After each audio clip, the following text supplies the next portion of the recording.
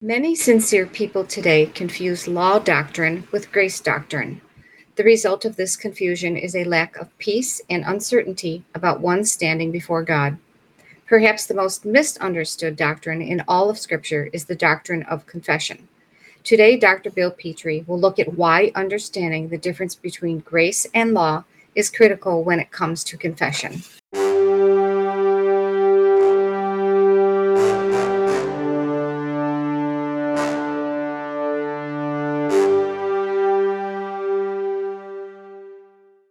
Titus chapter 2, verses 11 through 13 state, "For the grace of God that brings salvation has appeared to all men, teaching us that denying ungodliness and worldly lusts, we should live soberly, righteously, and godly in this present world, looking for that blessed hope in the glorious appearing of the great God and our Savior, Jesus Christ."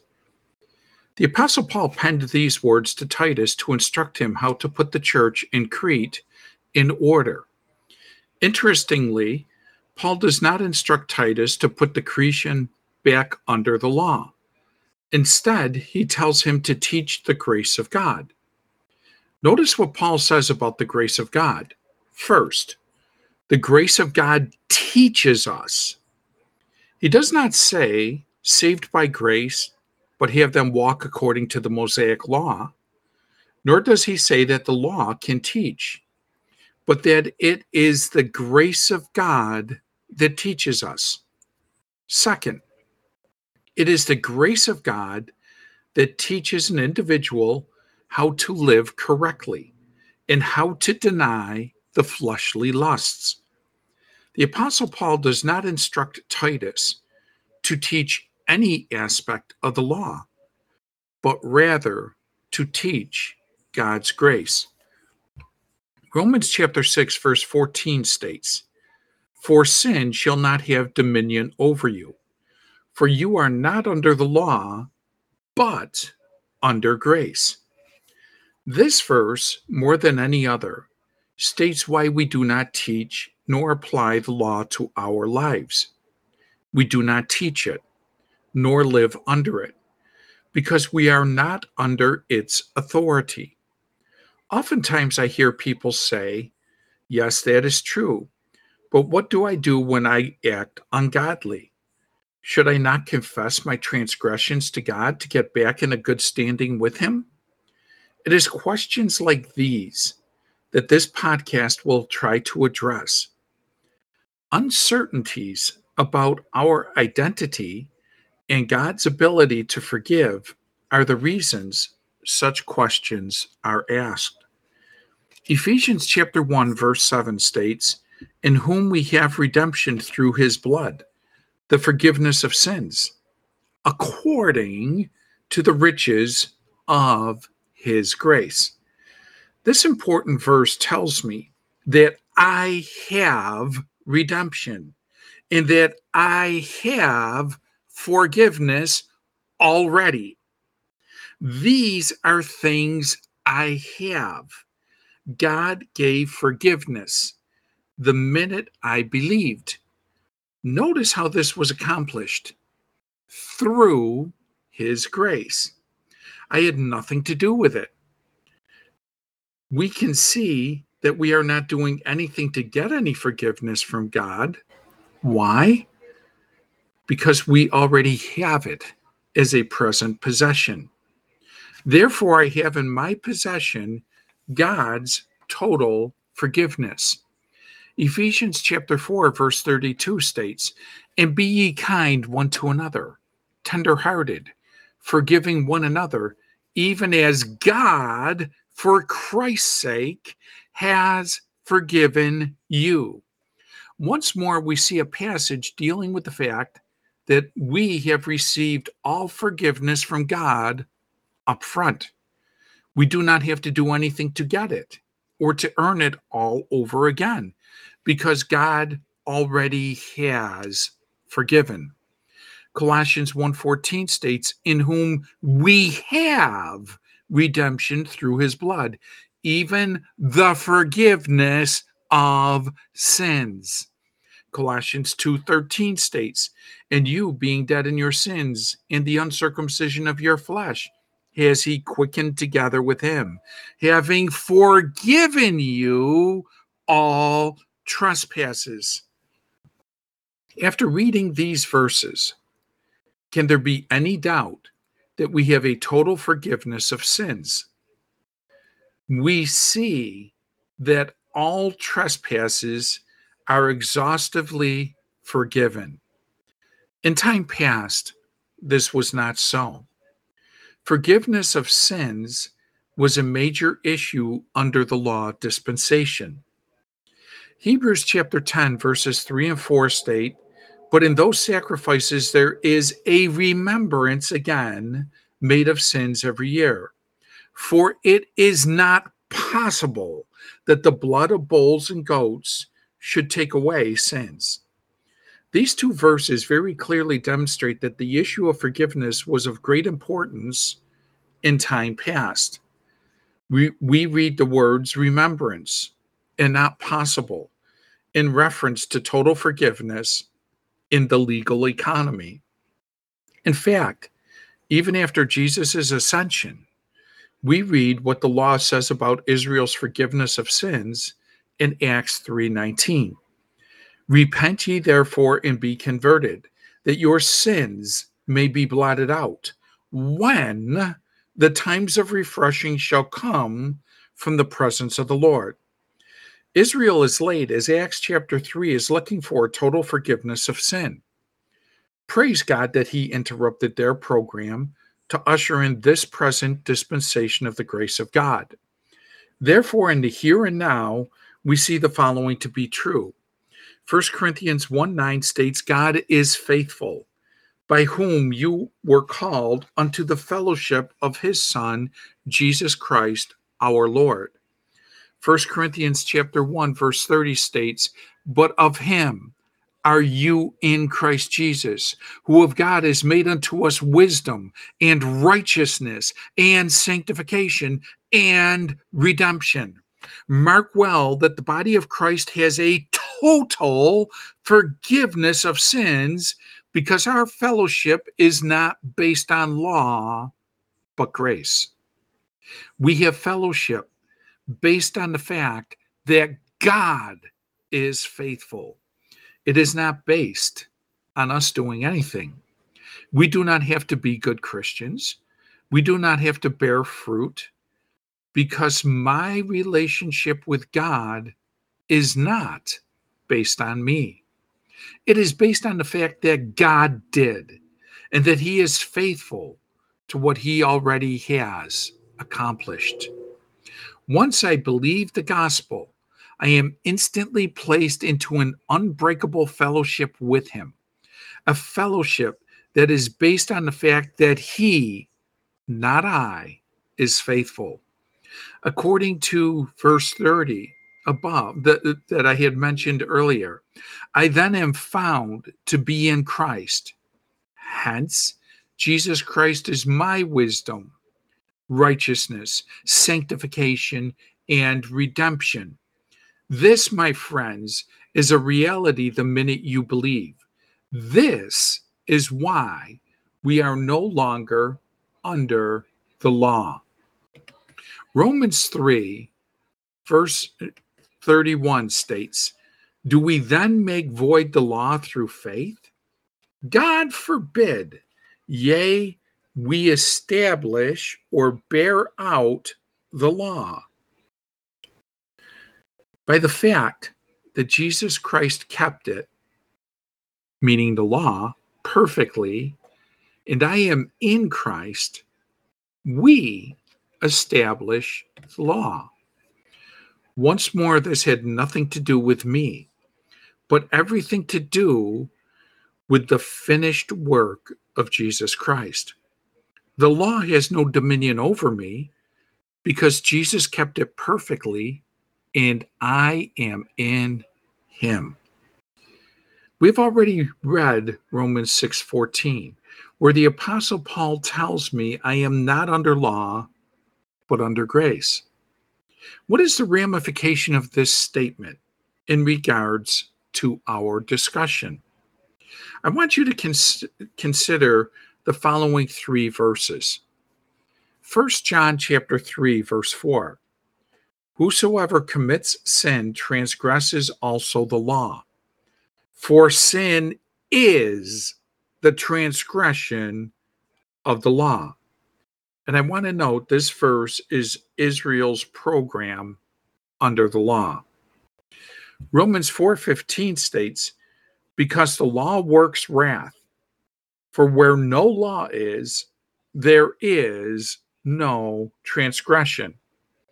That is the body of Christ's program under grace. In Romans 5:13, for until the law, sin was in the world, but sin is not imputed or reckoned to your account when there is no law. Again, this is the body of Christ's program under grace. The definition given for sin by John is the transgression of the law. We can make the following equation then. Law plus transgression equals sin. Paul's statement would make our equation as follows. Plus equal. What is missing is the law. And since the law is missing, there's no transgression. If there is no law, there can be no transgression. There can be no sin. This, my friends, is what the total forgiveness of sins is all about. We in the body of Christ can never have sin imputed or charged to our accounts. This is the reality of our position in Christ.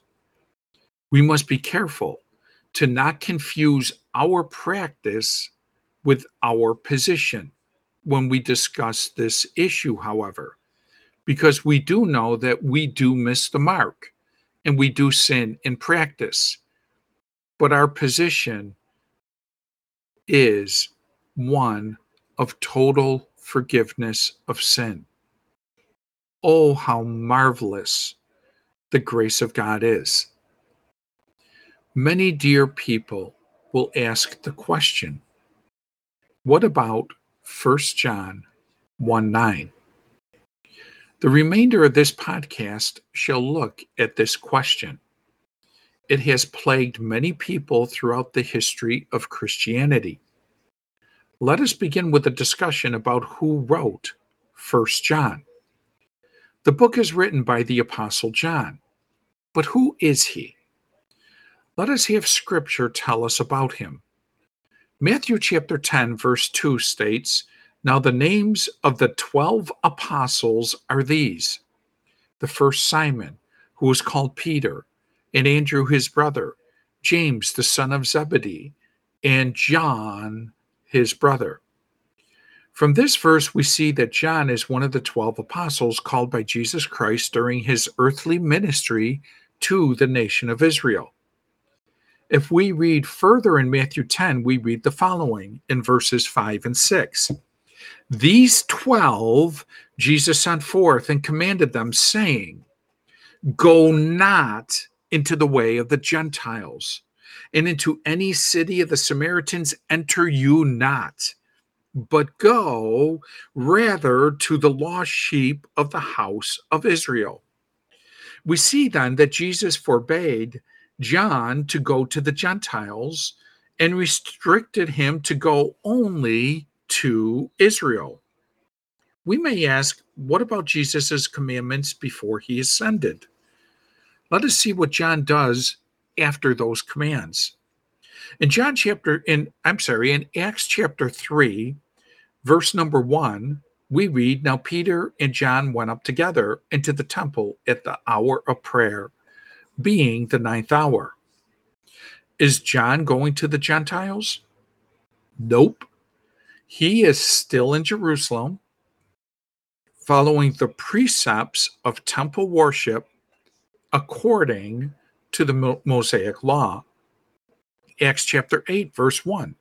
And Saul was consenting unto his death. And at that time, there was a great persecution against the church, which was at Jerusalem. And they were all scattered abroad throughout the regions of Judea and Samaria, except the apostles. In this we see everyone else is scattered. But the 12 apostles filled with the Holy Spirit stay in Jerusalem with the Jews.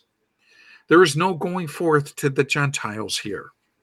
In fact, nowhere in Scripture do we see John go to any Gentiles. In Galatians chapter 2, verse 9, and when James, Cephas, and John, who seemed to be pillars, perceived the grace that was given unto me, they gave to me and Barnabas the right hands of fellowship, that we should go unto the heathen, and they unto the circumcision. This verse tells us that John restricts his ministry to the saved remnant of Israel only. He will not go to the Gentiles in this passage. It is very clear that John's ministry is to Israel and them alone. He is one of Israel's apostles who will sit on one of 12 thrones, ruling the 12 tribes of Israel.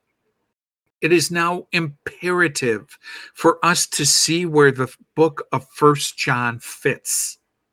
If we can determine where it fits, we can also decide what 1 John 1:9 is talking about. 1 John chapter 2, verse 18 states, "Little children, it is the last time, and as you have heard that Antichrist shall come. Even now, there are many antichrists, whereby we know that it is the last time." The context of this verse is twofold. First, the context is the Antichrist. John is looking at the Antichrist as being imminent. How do we know this? Our second point answers this question. It is the last time. John is looking to the last days of prophecy. He is viewing a time frame where the Antichrist is about to be revealed. Prophetically, he is looking to Daniel's 70th week.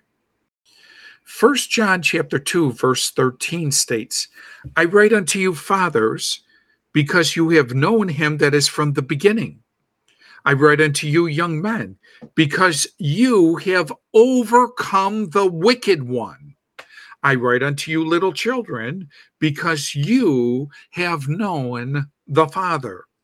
Notice the words John uses here, wicked one. This is one of Satan's names.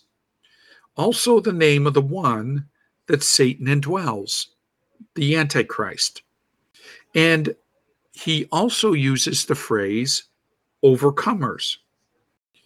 Nowhere do we find anyone in the body of Christ referred to as an overcomer. The reason is simple. As I have stated earlier in this podcast, we have already overcome because we are in Christ. In Revelation chapter 12, verses 11 through 12, "And they overcame him by the blood of the Lamb and by the word of their testimony, and they loved not their lives unto the death. Therefore rejoice, you heavens, and you that dwell in them. Woe to the inhabitants of the earth and of the sea. For the devil is come down unto you, having great wrath, because he knows that he has but a short time." This verse is talking about the last week, and in particular, the Great Tribulation, the time of Israel's trouble. Notice again about whom John is talking about. Those who overcome the Antichrist during this time frame. The body of Christ, which is Jesus's body, is already caught out It is important for John. It is important for us to realize that John cannot be writing to the body of Christ. It is an impossibility. Revelation chapter 2, verse 9 states, I know your works in tribulation and poverty, but you are rich. And I know the blasphemy of them which say they are Jews and are not, but are the synagogue of Satan. Revelation 3:9 states, behold, I will make them of the synagogue of Satan, which say they are Jews and are not, but do lie. Behold, I will make them to come and worship before my feet, and to know that I have loved you. The issue in at least two of the seven churches that John writes to is that there are individuals who say they are Jews, but they are not. This sounds an awful lot like covenant theology to me. They then belong to Satan. The issue that John is getting at is the ability to manifest who is really a Jew or part of the little flock. First John is written to identify those who are born of Israel. For this reason, we read in 1 John 2:11, but he that hates his brother is in darkness and walks in darkness and knows not whither he goes, because that darkness has blinded his eyes. One way that an unbeliever was manifested to the remnant was the individual's attitude toward those who are saved, or the little flock of Israel. If an individual hates another person in that believing remnant of the nation, that individual is in darkness or unbelief. In 1 John chapter 3, verse 15, whoever hates his brother is a murderer. And you know that no murderer has Aeonian life abiding in him. This verse adds further information to the previous one. If a man hates his brother, he is a murderer. They have no life. In that 70th week, this becomes a very important issue. Remember, the Lord said, mother would be against daughter, father against son, etc. 1 John 1:6 states, if we say that we have fellowship with him and walk in darkness, we lie and do not the truth. There are those who say they have fellowship, yet they walk in darkness. They lie and are thereby made manifest to the believing remnant of Israel. The issue we read in the seven churches of Revelation is that there are some who say they are Jews, yet they are not.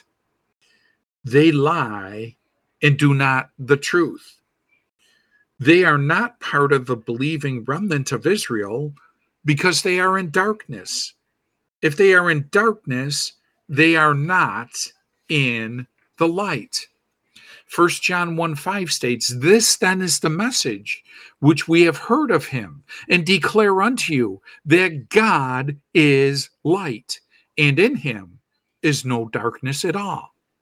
This verse shows us that God is light. If God is light, then those who walk in him will walk in light. They must overcome the temptation to walk in darkness. And by doing this, they will manifest the light.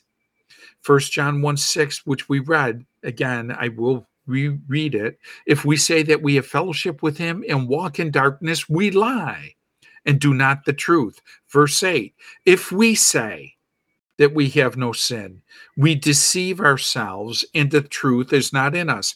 1 John 1:10, if we say that we have not sinned, we make him a liar and the word is not in us. Notice I read the phrase, if we say, 3 different times in these 3 verses. The issue in these verses is that there are people making a claim to something. What they are claiming is that they are Jews. that they are part of the believing remnant of Israel. We need to distinguish 1 John 1:6 very carefully, where it states, if we say that we have fellowship with him. The consequence is that they are not saved. The claim is made that fellowship is a reality when in fact they are in darkness. 1 John chapter 2 verse 22 states, who is a liar but he that denies that Jesus is the Christ? He is the Antichrist that denies the Father and the Son. The lie in 1 John is that there are those who say they are saved. Again, this takes place during the 70th week of Daniel's prophecy, but they have denied the fact that Jesus is Israel's Messiah. This specific lie strikes at the very claims that Jesus made in his earthly ministry. 1 John chapter 4 verse 20 states, if a man say, I love God and hates his brother, he is a liar. For he that loves not his brother whom he has seen, how can he love God whom he has not seen? The idea here is that if a man hates his brother, he has denied Christ. Revelation 2 verse 2 states, I know your works and your labor and your patience, and how you cannot bear them which are evil. And you have tried them which say they are apostles and are not, and have found them liars. Notice that these individuals are found to be liars. Their works found them in darkness. What was their work? They made false claims about their position before God. 1 John 1:7 states, but if we walk in the light, as he is in the light, we have fellowship with one another. And the blood of Jesus Christ, his Son, cleans us from all sin. Those who have sinned in this time frame are one with each other in light. And it is based on the fact that the blood of Christ cleanses them. 1 John 1:8 states, if we say that we have no sin, we deceive ourselves, and the truth is not in us. Verse 8 here shows a false claim by the one who walks in darkness. Notice again the phrase, if we say, which identifies the individuals in this verse back to verses 6 and 10. 1 John 2:4 states, he that says, I know him and keeps not his commandments is a liar, and the truth is not in him. The whole issue comes down to the Mosaic law. If someone does not keep the commandments and yet says, I know him, that individual is a liar, and the truth is not in him.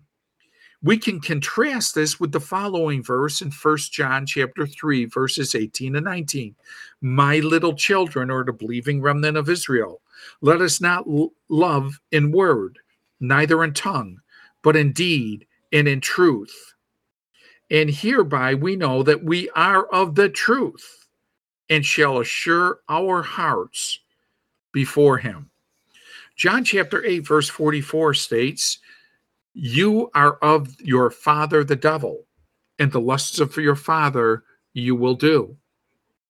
He was a murderer from the beginning, and abode not in the truth, because there is no truth in him. When he speaks a lie, he speaks of his own, for he is a liar and the father of it. Remember 1 John 3:15, where the individual who hated his brother was called a murderer? Why? Because they are of the father, the devil, and he is a liar. All who are liars are of the devil, I say all this to now go to our main question. What about 1 John 1:9? 1 John 1:10 says, if we say that we have not sinned, we make him a liar, and his word is not in us. 1 John 1:9 says, if we confess our sins, he is faithful and just to forgive us our sins and to cleanse us from all unrighteousness. The only conclusion we can make about this verse is that the ones being cleansed are the unsaved. Why? Because verse 7 tells me that the saved are already cleansed. Verses 8 and 10 are verses dealing with those who are unsaved. The context of verse 10 is the unsaved. John is writing this passage to show how an unsaved Jew is to be saved during the 70th week of Daniel. We can now safely make the following four conclusions. First, confession is a doctrine of law, not grace. Second, confession of sin deals with Israel and not the body of Christ. Third, confession of sin deals with judgment and tribulation. Fourth, confession of sin always has a physical aspect or ceremony. We'll look at this. Look at Daniel chapter 9, verse 2.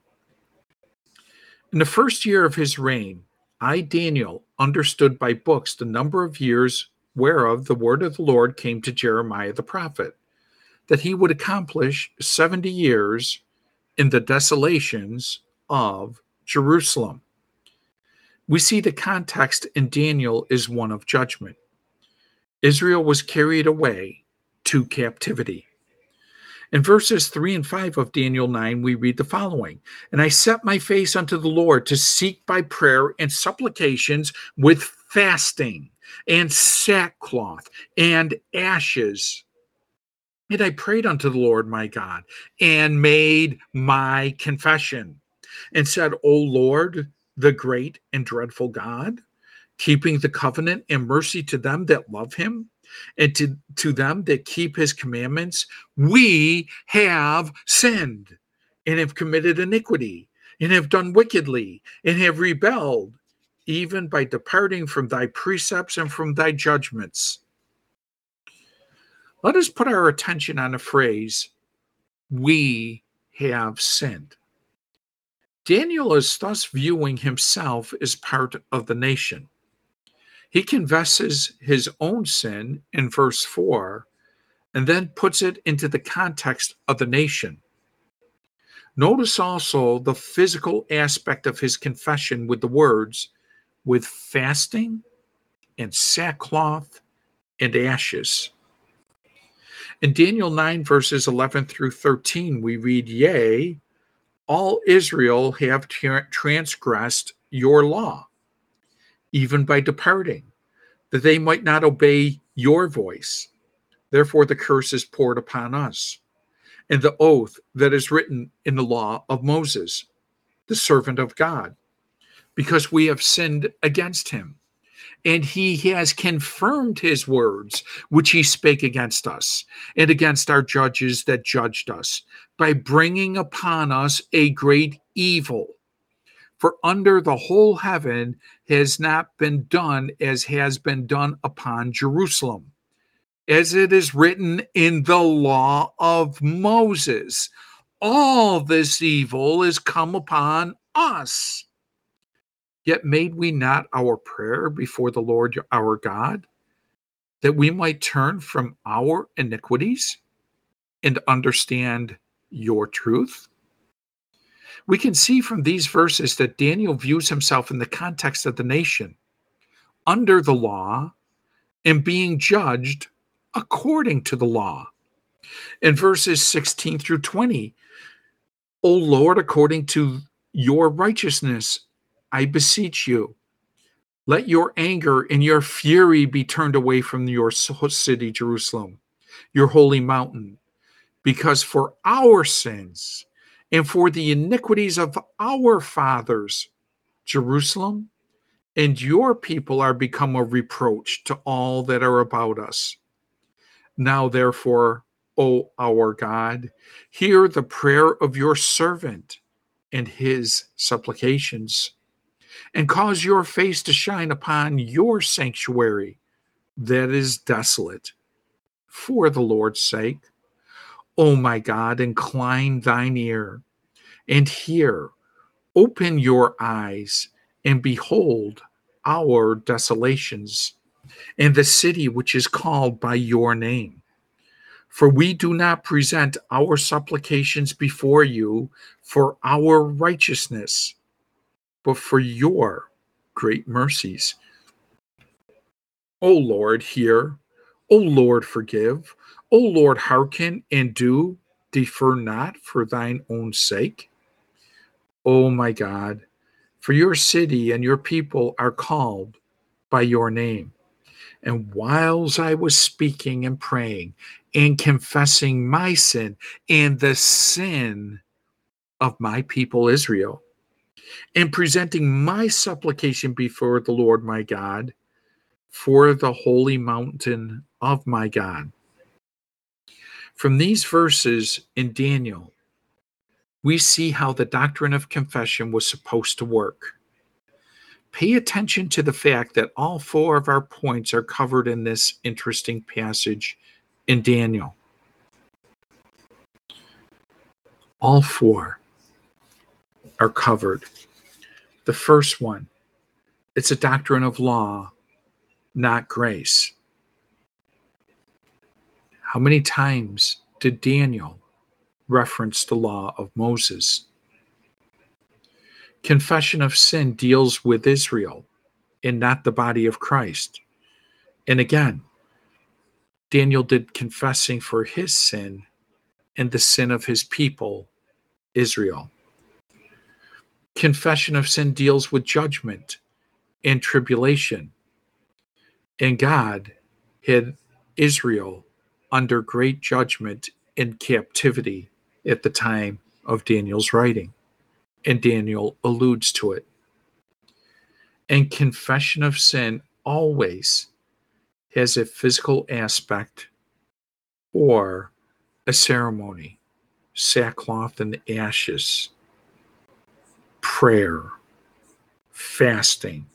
These are all things that Daniel mentioned.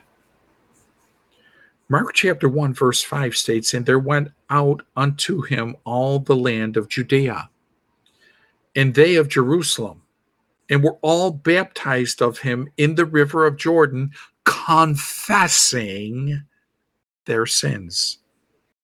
Once more, we grasp our 4 points in this passage. The passage deals with the law, as Israel was under the law at the time of John the Baptist performing these baptisms. The baptism is the ritual being performed. It was all the land of Judea, or Israel, that was involved in this confession. If we compare Matthew chapter 3, verse 7, we see that the baptism was to flee the wrath to come. The idea of judgment is contained with the issue of baptism in Mark. Oh, many dear saints will be asking about now, what should we do when we do not walk in a way that God would approve? This is a very good question, which deserves a very brief answer. 2 Corinthians chapter 7, verse 9 states, Now I rejoice, not that you were made sorry, but that you sorrowed to repentance. For you were made sorry after a godly manner, that you might receive damage by us in nothing. Repentance simply means a change of mind. We change our mind about what we did. We do not feel guilty. Guilt can only bring damage. We do not confess, as we have seen in some detail, because we are not under the dominion of the law. We simply change our mind about the behavior. The Roman Catholics will say we should perform penance. This means to pay a penalty of some kind. It is interesting to note that penance is never found in your Bible. We do not have to pay a penalty because Jesus Christ already paid any penalty I would have to ever pay. There is no double indemnity. He was the perfect sacrifice. And by being that perfect sacrifice, my penalty has been wiped clean. Protestants use a word called penitence. This means to feel sorry for sins. The problem with this word is it also is not found in your Bible. It fails to recognize that your sins are already dealt with. There is not a sin that can be imputed to you. 2 Corinthians chapter 7 verse 10 states, "For godly sorrow works repentance to salvation, not to be repented of, but the sorrow of the world works death." Penitence produces worldly sorrow, a sorrow where we go through some ritual to try to get back into God's good graces. We call this sorrow by another name. Often, it is simply called guilt. Guilt is an inward reflection. Guilt is a thinking process that has to focus on self. Anytime we focus on self, we have created a system for our failure. Our verse says that godly sorrow is produced. This leads to salvation, not from hell, but salvation from defeat in our Christian walk. This type of sorrow does not produce guilt. It produces repentance or a change of mind, or a change in a thought cycle that produced the erroneous action.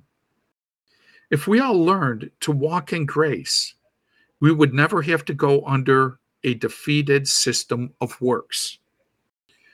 I thank God that I live under an identity-based acceptance rather than the failed system of performance-based acceptance. Oh, how great the grace of God is. 2 Corinthians 7, verse 11 states, "For behold, this self-same thing, that you sorrowed after a godly sort, what carefulness it wrought in you. Yes, what clearing of yourselves. Yes, what indignation. Yes, what fear. Yes, what vehement desire. Yes, what zeal. Yes, what revenge. In all things, you have approved yourselves to be clear in this matter." Verse 11 is the best description of how godly sorrow works. It produces a total change of thought. It is not an inward reflection such as penitence, which leads to guilt. It is not the paying of a penalty such as penance. Rather, it is a total clearing of the thought process that led to the evil actions that were committed. It produced a total new way of thinking. Brothers and sisters, please grasp your identity-based acceptance, which is given to you by the grace of God, and the instructions for you are found in the Apostle Paul's writings. This will liberate you. This will clear you. This will find you approved before God.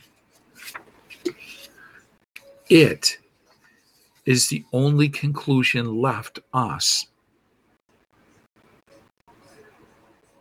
We rest on what Jesus Christ accomplished.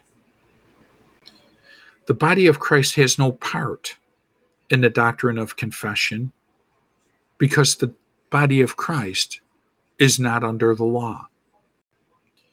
If we would but realize this, we would see people enjoy the freedom that the total forgiveness of sins has wrought through God's grace in this dispensation of grace.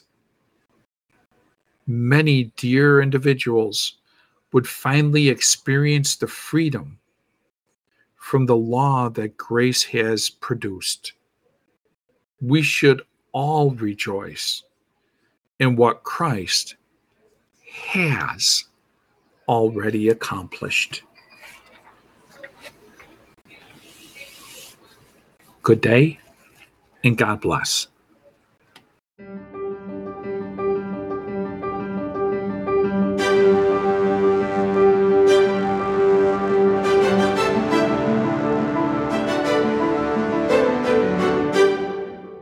We want to thank you for listening to this week's Differing Things podcast.